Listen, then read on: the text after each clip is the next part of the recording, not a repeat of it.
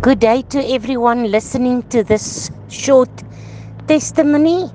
I'm Lydia Alberts, and this morning Pastor Roberts was praying for me, and he asked me whether I had a pain in my body, and I said to him, yes.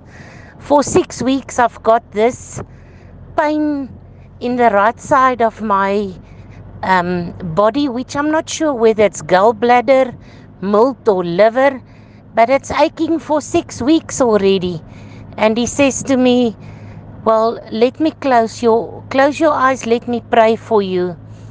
And people, it's now 2 hours later, and I fully believe that I'm totally healed. The pain was never back.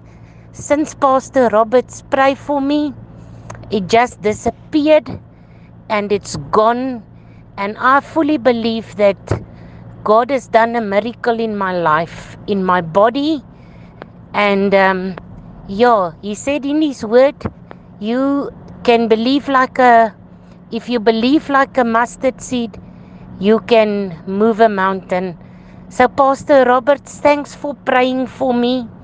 Thank you that you, by praying for me, you touched my body, you healed it through, in the name of Jesus Christ.